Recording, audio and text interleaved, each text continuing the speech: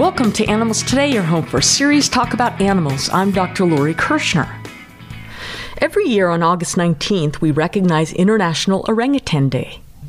Did you know these intelligent and gentle primates are under great threat of extinction primarily due to loss of habitat? Fortunately, there are things you can do at home to help prevent and save these wonderful animals. Peter, let's see how much you know about orangutans. Okay.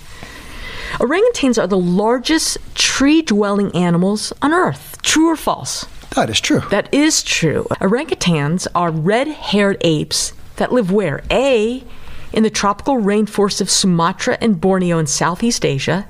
B, live only in Nigeria in Africa. And C, live throughout Africa. Oh, that's A, I'm sure of that. That's true. Orangutans live only on those two islands, Sumatra and Borneo. Orangutans are the only great apes of Asia, and it appears that they are of African origin, but dispersed about 50 million years ago. The average height of an adult male is about 55 inches tall, and they can weigh up to 200 or so pounds.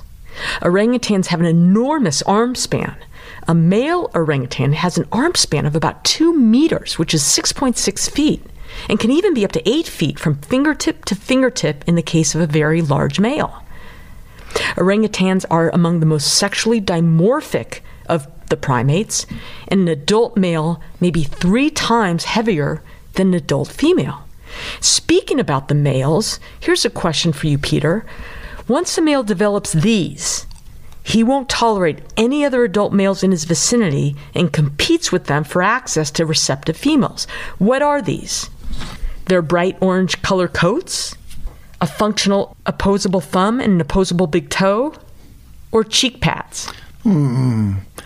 Well, I don't know, but I thought the juveniles are orange, and I know their thumbs are not going to become I'm going to have to say the cheek pads. I don't know why. Cheek pads are correct. Sexually mature males develop cheek pads which frame their faces and make their heads look larger, and in the wild, some males won't develop these cheek pads until they're about 30 years of age. All orangutans do have hands that are very much like ours. They have 4 long fingers plus an opposable thumb. Their feet have 4 long toes plus an opposable toe. Right, that's really interesting, Isn't that? Yeah. Cheek pads are also thought to help extend the range of their vocalizations. And speaking of their vocalizations, orangutans are noisy animals. Orangutans make loud howls and bellows that can be heard from miles in the rainforest.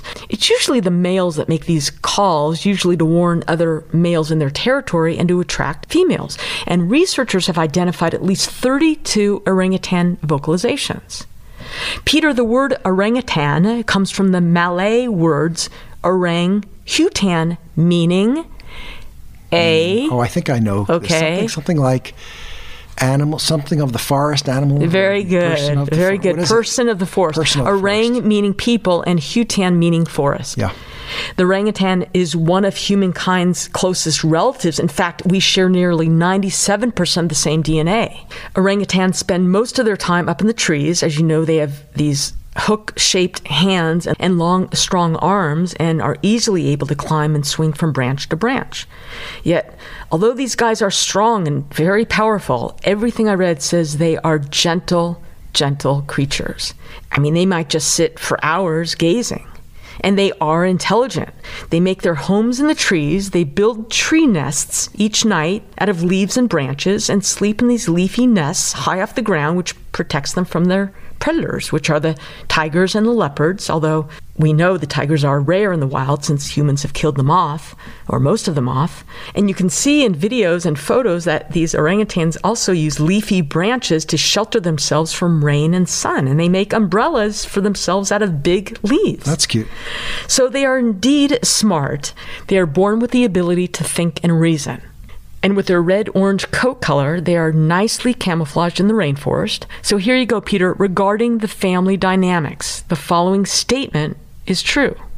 A, there's a very strong relationship or bond between mother and her young, but the male orangutans tend to be alone. B, mother encourages her newborn to fend for him or herself. Or C, the male orangutan is the guardian of the babies. Okay, I happen to know this one. because I read, and it's A because the male is out of there. Exactly right. Mothers carry their offspring for the first 5 years and actually stay closely alongside their young till about 6 or 7 years, during which they've learned the necessary skills to survive on their own. Baby orangutans rely on mama's nurturing for everything. You see them clutching tightly onto their hair of the mother's stomach area. Yes, they're very cute. Yes, but interestingly, as you said, unlike other great apes, like the gorillas and the chimpanzees, the male orangutans don't like to live in groups and tend to be alone.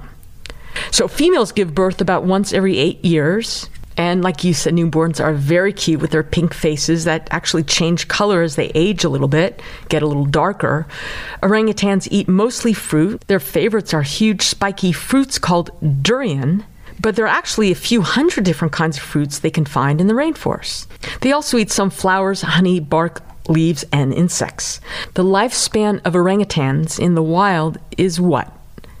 I know that one too, 30 to 40 years. Yes, 30 to 40 years. Yeah. Orangutans are indeed endangered. Peter, an ingredient found in many everyday foods and cosmetic products, is contributing to the rapid deforestation of their habitats. What is this ingredient? Oh, that is palm oil, and I'm going to be speaking about that in a moment. That's right. And according to the Sumatran Orangutan Society, orangutan habitat in Sumatra and Borneo is being cleared at an alarming rate for conversion to oil palm plantations. On Sumatra, there's now more than 4 times as much land cultivated with oil palms as there is orangutan habitat remaining.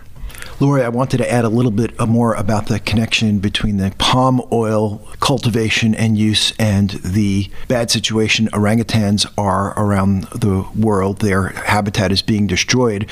Palm oil, first of all, is used in many products, some foods and some household products. The use of palm oil has become more and more prevalent in many foods, including instant noodles and margarine and many prepared breads.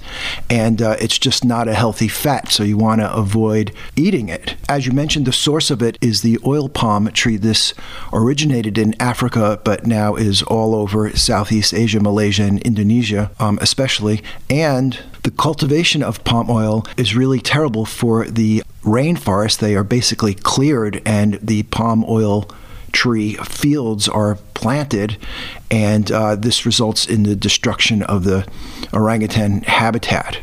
About 1,000 to 5,000 orangutans are killed every year because of palm oil development, and they have indeed lost about 90% of their primary rainforest habitat. Wow, I didn't realize it was so high, 90%. Yeah. Furthermore, palm oil cultivation is bad for the environment. It messes up the water table, it decreases biodiversity, obviously, and contributes to climate change through a variety of mechanisms. Now, a little bit more about the products.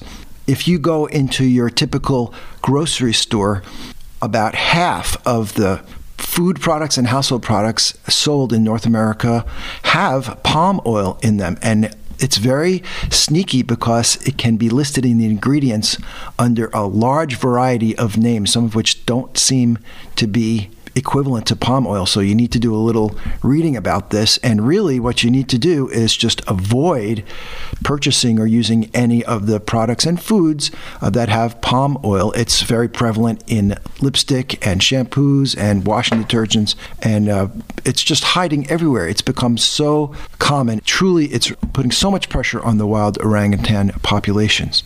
Going even further than that, the whole industry is bad for the local communities. It doesn't supply good, sustainable economics for the locals. There is one more thing I want to add, this sort of controversial area about whether palm oil can be grown sustainably.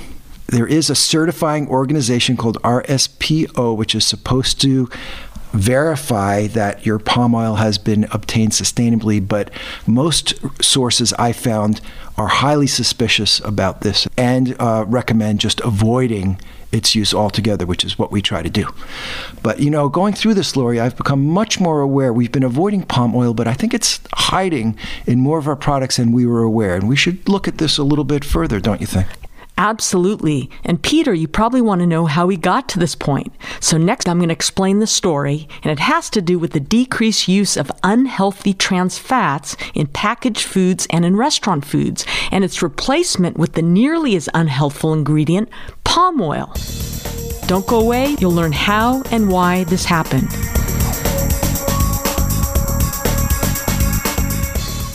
Did you know that more than half of the animals that enter our country's shelters are euthanized every year? This amounts to millions of loving adoptable dogs and cats being killed due to our nation's pet overpopulation problem. Too many dogs and cats are permitted to have litters, but there's just not enough homes to take them all in. We strongly encourage people to adopt pets from a shelter instead of buying from a breeder or a pet store. When you adopt from a shelter, more than likely you are saving a life. Please tell your friends and family about the pet overpopulation problem and encourage them to adopt from a shelter and save a life. And together we can stop this terrible ongoing tragedy and senseless killing of millions of loving dogs and cats. So spread the word. Adopt, don't buy. And remember, always have your pets fixed. This message is brought to you by Advancing the Interests of Animals. Visit them at aianimals.org. That's aianimals.org.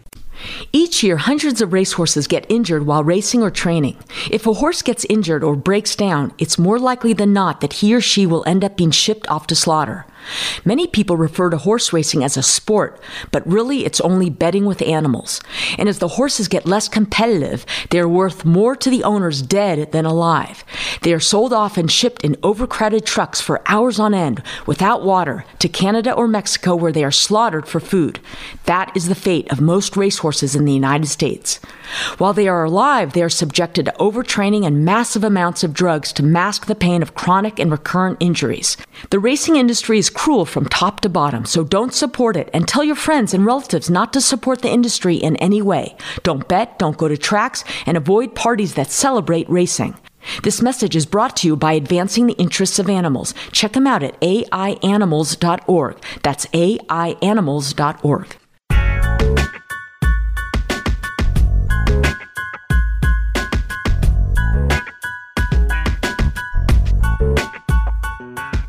Welcome back to Animals Today. Okay, so if you've been tuning into the show, you know where we stand on the ethics of palm oil. Its production is a major cause of deforestation and habitat loss, specifically for orangutans. And since it's used in about half of the products on supermarket shelves, one might ask, is it healthy to consume? Well, the answer is no. Palm oil is extremely high in saturated fats.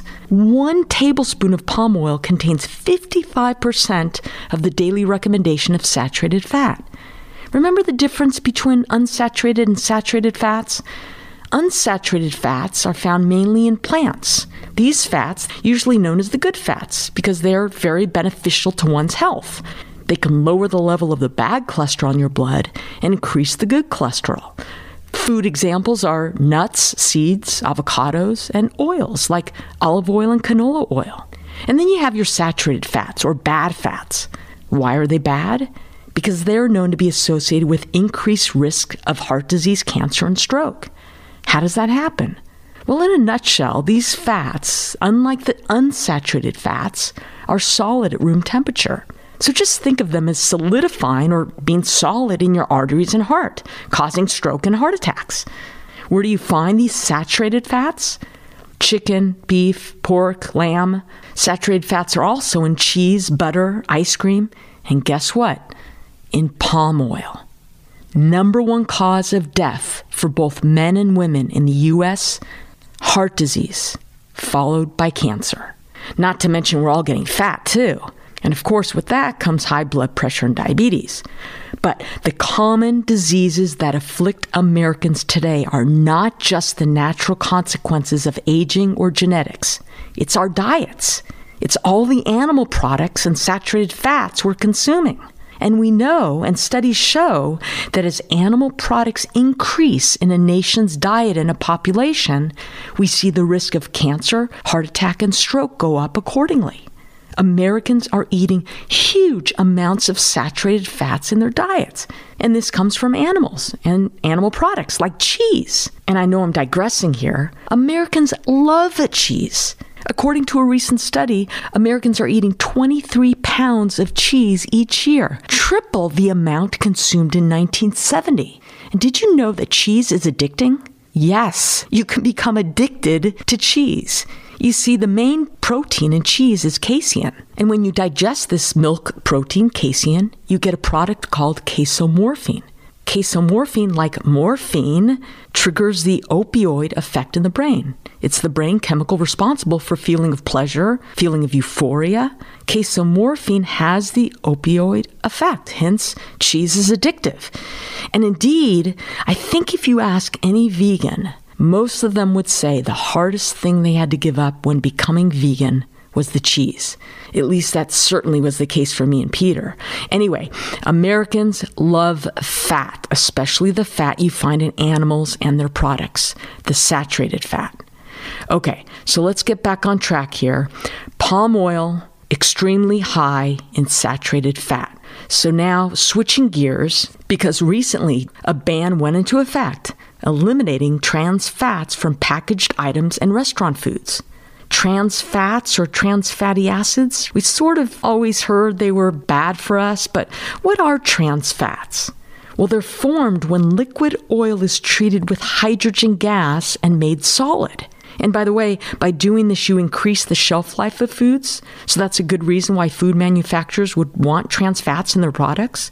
And they are bad for you. So we talked about saturated fats, right? The bad kind of fat, the kind of fat that is in animal products and clogs your arteries.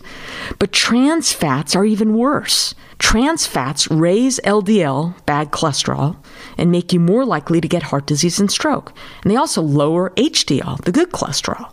So you find them in a bunch of snack foods like cookies, crackers, margarine, microwave popcorn, French fries, and other fried fast foods. And it's been shown there's an increase in death from many causes associated with a high intake of trans fats. Higher intake of trans fats have been consistently associated with an increased stroke rate in various population studies. Now, back in January 2006, the FDA required the food industry to openly note the amount of trans fats in foods on the nutrition facts label. And shortly later, I think it was the same year, 2006, New York City was the first city in the U.S. to ban trans fats in foods sold by restaurants and bakeries. And then the trend started going in that direction, slowly pushing to get these fats out of our foods. And in fact, it was estimated that the consumption of trans fats fell by 78% in a 9 to 10 year span. I think it was from 2003 to 2012, and probably due to the labeling rule and subsequently reformulation of foods. And if you pay attention to marketing labels, you probably noticed more and more snack-type foods being labeled as having 0 grams of trans fat. But without getting too far into the topic of misleading food labels, 0 grams of trans fats on the food label doesn't necessarily mean there's not any trans fat in that product. I believe that if a product contains less than 0.5 grams per serving of trans fat, then the manufacturer can label as 0 grams of trans fat. So a food can contain up to 0.49 grams of trans fat and still be labeled as 0 grams. Anyway, in November 2013, the FDA made a preliminary determination that trans fats are not recognized as safe. And then, of course, there was this big push by the FDA to ban trans fats in the food supply. And in 2015, companies had 3 years until June 2018 to remove them from products in grocery stores. And indeed, here we are. Trans fats are banned from packaged items and restaurant foods. So what happened during this time when you got the forced labeling and these health concerns of the trans fat? Companies had begun to reduce their reliance on trans fats, and what takes its place in all their products? Palm oil. And indeed, we saw that at the time when companies began to restrict their use of trans fats in the early 2000s, the imports of palm oil in the U.S. have grown dramatically. In 2012, the United States imported around 7 times as much palm oil as it had in 1999 when the FDA first proposed mandatory labeling. And the decreasing use of partially hydrated oil was one of the reasons. And according to USDA data, U.S. imports of palm oil more than doubled between 2005 and 2012. So, most American consumers have likely increased their consumption of palm oil over the last several years. And as I stated earlier, unlike most vegetable oils, palm oil is loaded with saturated fat, right? Meaning it's solid at room temperature. And again, 1 tablespoon of palm oil contains 55% of the daily recommendation of saturated fat. It's associated with increased risk of heart disease, cancer, and stroke. So, if you are a conscientious, compassionate American who cares about your health, cares about the environment, and our beautiful non-human animals, many of whom are endangered and live in the tropical forests, you should be demanding that the palm oil in our favorite foods be only deforestation-free palm oil. And if you ask me, instead of what manufacturers have been doing, substituting the trans fats with palm oil, substitute with a vegetable oil like canola oil or soybean oil, which contains more unsaturated fats, much healthier for you, better for the environment, and better for the orangutans. For more than 60 years, the International Society for Animal Rights has been consistently fighting the battle against dog and cat overpopulation and advancing animal rights and law. ISAR is committed to saving animals' lives through ISAR's annual Worldwide International Homeless Animals Day. To learn more about ISAR's programs, please visit their website at www.isaronline.org.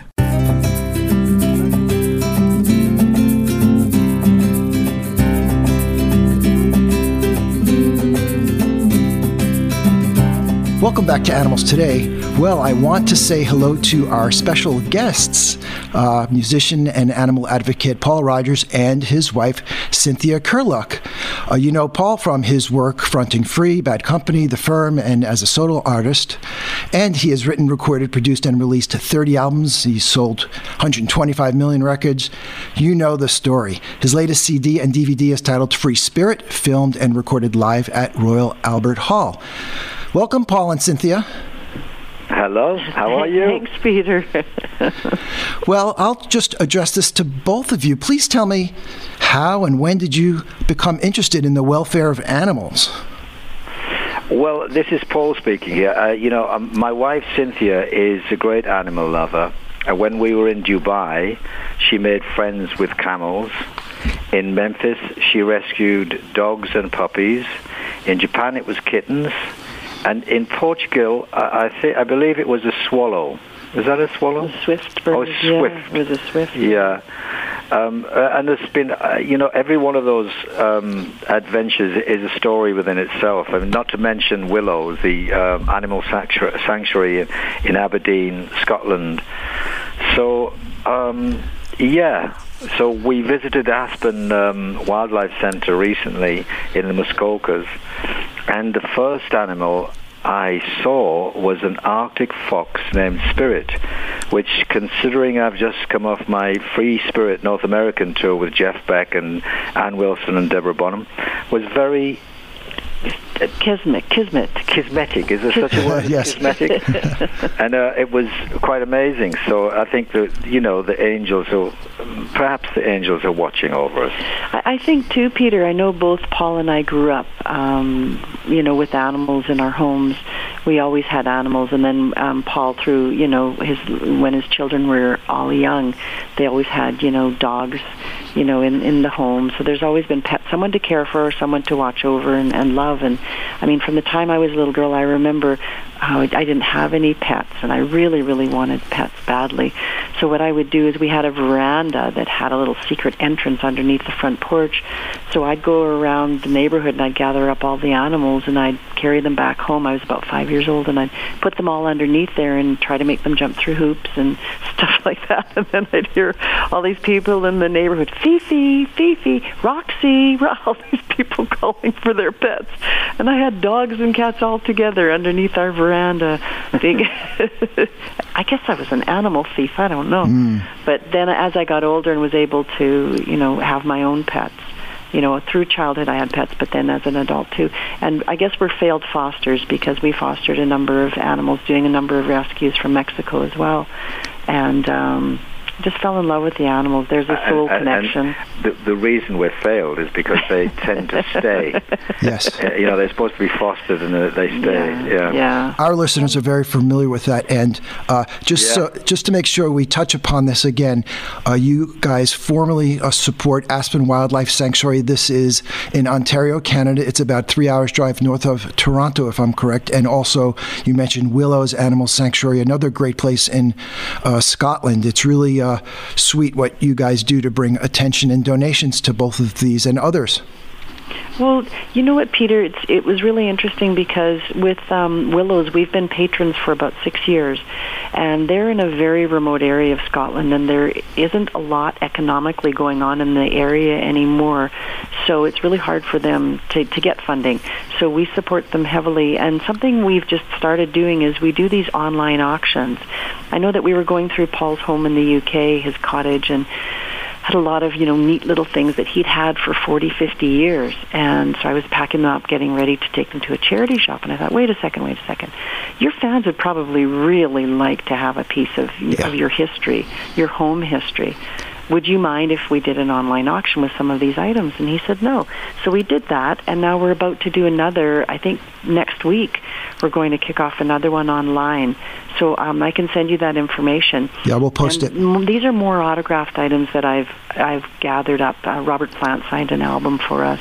I think we have something from Brian Johnson, from Paul, of course. So just a bunch of music friends have signed items, so those will be on an auction. And then as for Aspen, we've been with them, supporting them for about 4 years, and they do great work with the wildlife here in Canada. And I mean, Paul can tell you the story of, meeting Ella the moose, who is a resident there now, and that was quite an encounter, wasn't it? Well, it was, actually. She's kept in an enclosure. An acre. An acre. Yeah. It's a big, large fence around it and everything. And she... Howard, the chap that works there, he actually talked to the animals, and he went into the enclosure, and he sort of made this sound like ooh, ooh, ooh, like that. And we were thinking, I wonder what's going to happen here. Howard's lost it. And then there was an answering call of a similar nature, like ooh, ooh, ooh, and the bushes parted, and out came this amazing, monstrous, prehistoric creature. It looked like, and it was Ella the moose, and she's just a baby actually, but she's quite big. Yeah. By our standards, she's like 6 foot tall at least. And she came up to the fence, and Howard said, feed her this banana. So she took the banana through the fence, and apparently they don't have bottom teeth. They tear with the top teeth, and then they chow, leaves and foliage and stuff like that. So that's how she took the banana. She looked into my eyes, and she was saying, like, keep hold of the banana. I want to tear at it, right? And she was tearing away at the banana.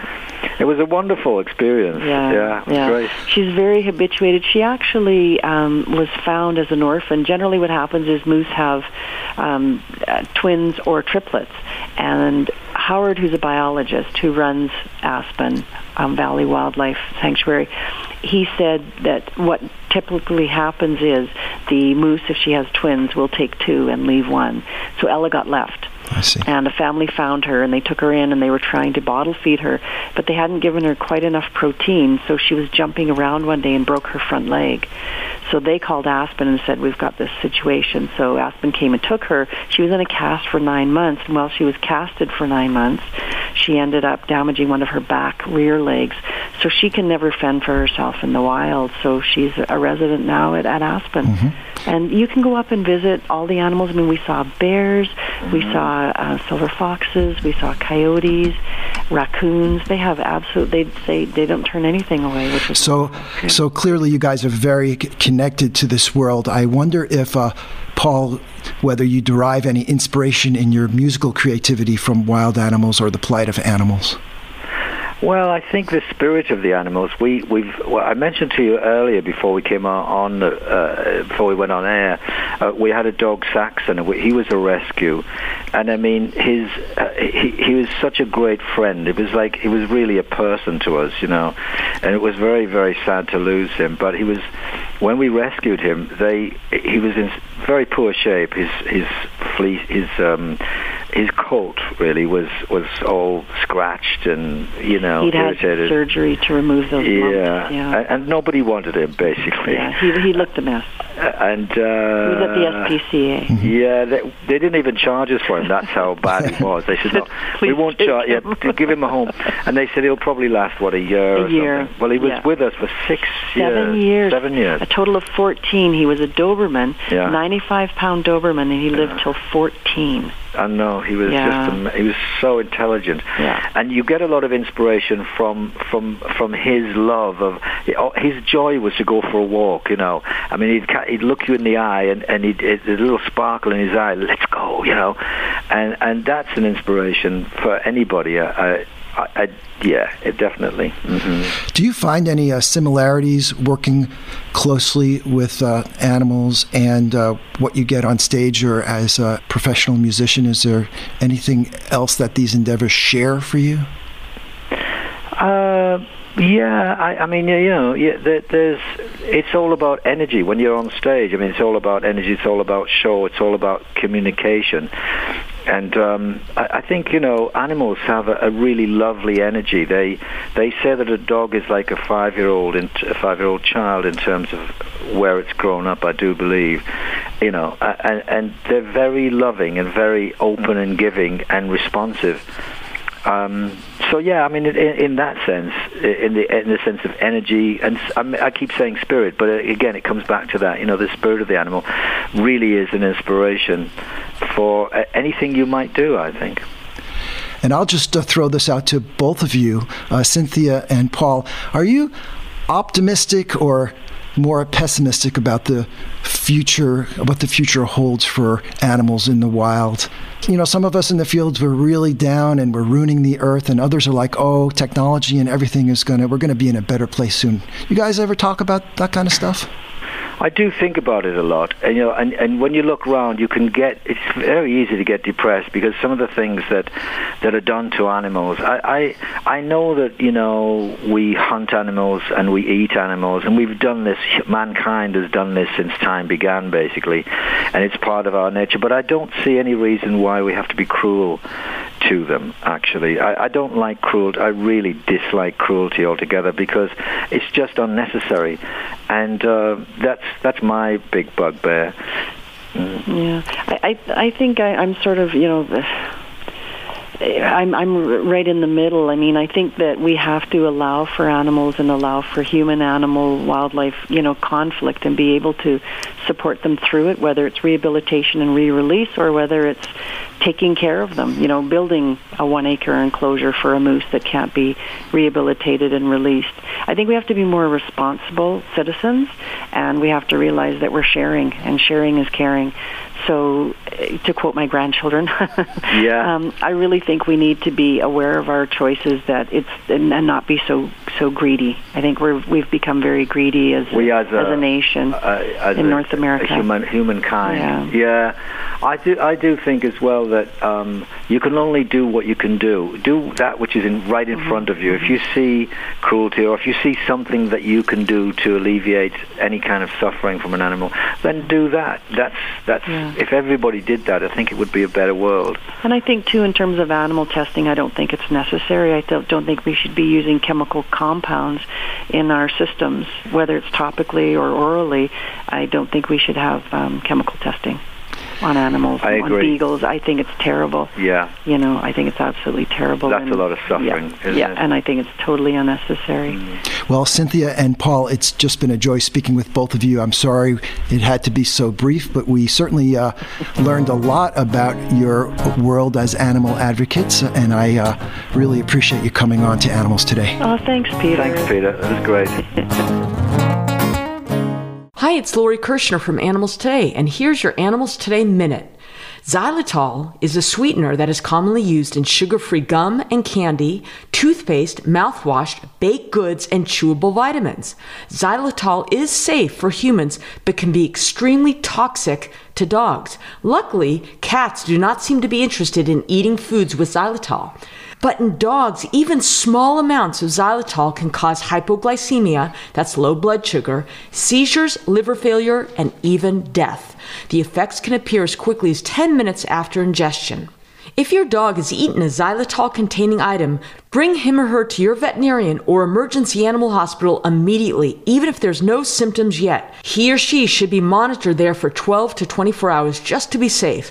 Also, please be aware that some nut butters now have xylitol as an added ingredient, so check your labels. And of course, don't let your dogs get at your chewing gum and mints. These are serious dangers, causing the FDA to release a consumer alert on the risks to dogs, which you can read at fda.gov/consumer.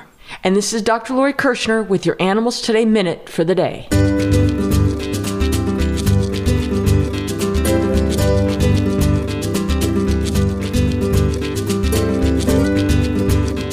Okay, let's move on to something fun.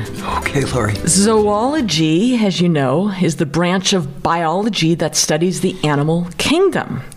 But what about specific groups of animals, the branches of zoology? Yeah. Let's start with something easy. This is your quiz. You just ease right into it. Yes, I do. Yeah, any discussion can be a quiz. That's right. Where were you on the night of the 10th? Why did you come in late last night? The study of monkeys and apes and other primates is called primatology. Primatology. Yeah. And if the study of primates is called primatology, okay. What do you call the study of cats? Cat, not catology, felinology? Yeah, I never heard really? of that. But yes, felinology. How about the study of dogs? Canine something. Yeah, with that logic, you would think canine. No, cynology. How do you spell that? Cynology. Cynology. What do you call the study of insects? Oh, that is entomology. That's correct. Yes, I'll drink to that. You drink to that? You have a sip of coffee? Yeah. Okay. Celebrate. Ornithology is the study of birds. Birds is correct. Yeah. A lepidopterologist is an entomologist who specializes in the collection and study of what? Collection of butterflies, moths? Yes. Okay. Good. Yeah. Was that a guess? You know, collecting. What do people collect? Yeah, okay. It's collectible. They shouldn't, but they do. What does a dipterologist study? I'll give you multiple choice. Please. Fleas, mosquitoes, or flies? Oh, boy. I'm going to say mosquitoes. Flies. Flies. How do you become a dipterologist? Flies. What kind of job can I get if I'm a dipterologist? Like a natural resource management, pest control, public health. Or you can apply, sorry, we were looking for a flea expert, not a fly expert. That's right. Okay. Myrmecology. Spell that one, please. Myrmecology, Myrmecology, is a sub-discipline of entomology which focuses on the study of what? Bees, ladybugs, or ants? I'll go with ants. Ants is correct. Yeah. You know why I know that? Because when I had my medical practice open, we would play the movies Ants for the kids. Oh, Ants, yeah. And Ants 2, over and over and over again. I knew every line from that cartoon series. And they taught the kids that myrmecology is the study of ants? That ants were the coolest thing. And just look at those ants so I can look at your eyes. I am an ichthyologist. Yes. What do I study? You study, let's see. Ichthyologist makes me think of scales, snakes, lizards. Close, fish. Oh, it's sort of close. Well, scales. Scales, okay. Yeah, I guess that. The study of amphibians and reptiles, so that includes snakes, lizards, turtles, tortoises, is called heliotology, herpetology, or hematology. Yes, herpetology. That's correct. Okay. So there's a subdivision of herpetology which deals with the study of snakes. What is that called? Reptology. No. Venomology. Ophiology. Oh, I'll go ophiology. Ophiology is correct. I don't remember knowing that word. Yeah. Nematology is the study of ringworms, roundworms, or tapeworms. Wow. Tapeworm, ringworm, roundworm. I'll go ringworm. Roundworm. Roundworm. Oh, yeah. The study of marine mammals, that includes whales, dolphins, porpoises, is called saltology, seaology, or cetology. Cetology. Cetology is correct. Cetacean. That's right. Word I know. Good. Okay. CET. Okay. You did pretty good. Do I get it? Okay. Not so good. Just my average. Yeah. I'll retest you in a few weeks, see how much you remember. Please don't do that, because that never works. That never works. There's a petting zoo in Tacoma. This is like same old story again. Another sort of underfunded, small, captive animal facility, right? This is called City Goat Farm and Zoo. They are in Tacoma, and between April 2019 and February 2020, dozens of people were injured while they were at this petting zoo by small wild animals like foxes and anteaters and stuff like that. So they were cited, and they're in trouble, and hopefully they'll get closed down. They had a sloth that died. I mean, a little place can't take care of a sloth, right? They don't know what the hell they're doing. So died of neglect? Oh, there may have been trauma. The necropsy was done. There was, first it was denial, and then we don't know. Right. And then maybe he got COVID. But we talk about this all the time. Another example of a small facility totally not ready to do this. And it's just a horrible story. So they're going to die or get traumatized. We don't understand why these dolphins perished. Yep, I know, right, exactly. We're studying it. Oh, what happened? An investigation. Yes. Okay, then back to pet parents. Okay, so this comes from MetLife. They sell insurance for pets, and they surveyed their policyholders, and only 2% of these folks had taken a first aid course focused on pets.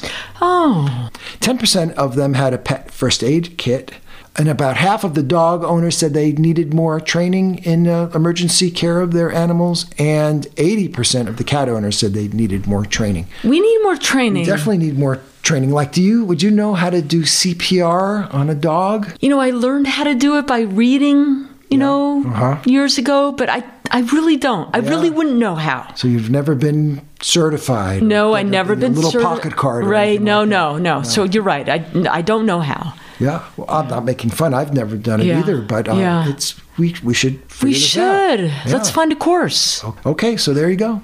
How about a canine like Heimlich maneuver? Isn't that another thing that you can learn how to do besides CPR? Yeah. Or you hold the dog upside down and shake? I don't know. You don't do that. I don't know. Oh, okay. I don't know either. But I think there is like a Heimlich. I don't think it's called Heimlich. He was only interested in dying people. Right. Only interested in dying people. So there must be another word. But some Heimlich-like maneuver has to exist for dogs and cats who get something stuck in their... Yeah, in their Heimlich. Their Heimlich. Okay, Lori, here you go. When you mentioned MetLife, I thought you were going to talk about the most popular dog names of 2021. I think they did a study with Lola, Max, Bailey. Not Rover. Not Rover, not Spot. Okay, thanks for tuning into Animals Today. This is Dr. Lori Kirshner, encouraging you to nurture your love and compassion for the only other beings sharing our planet, the animals.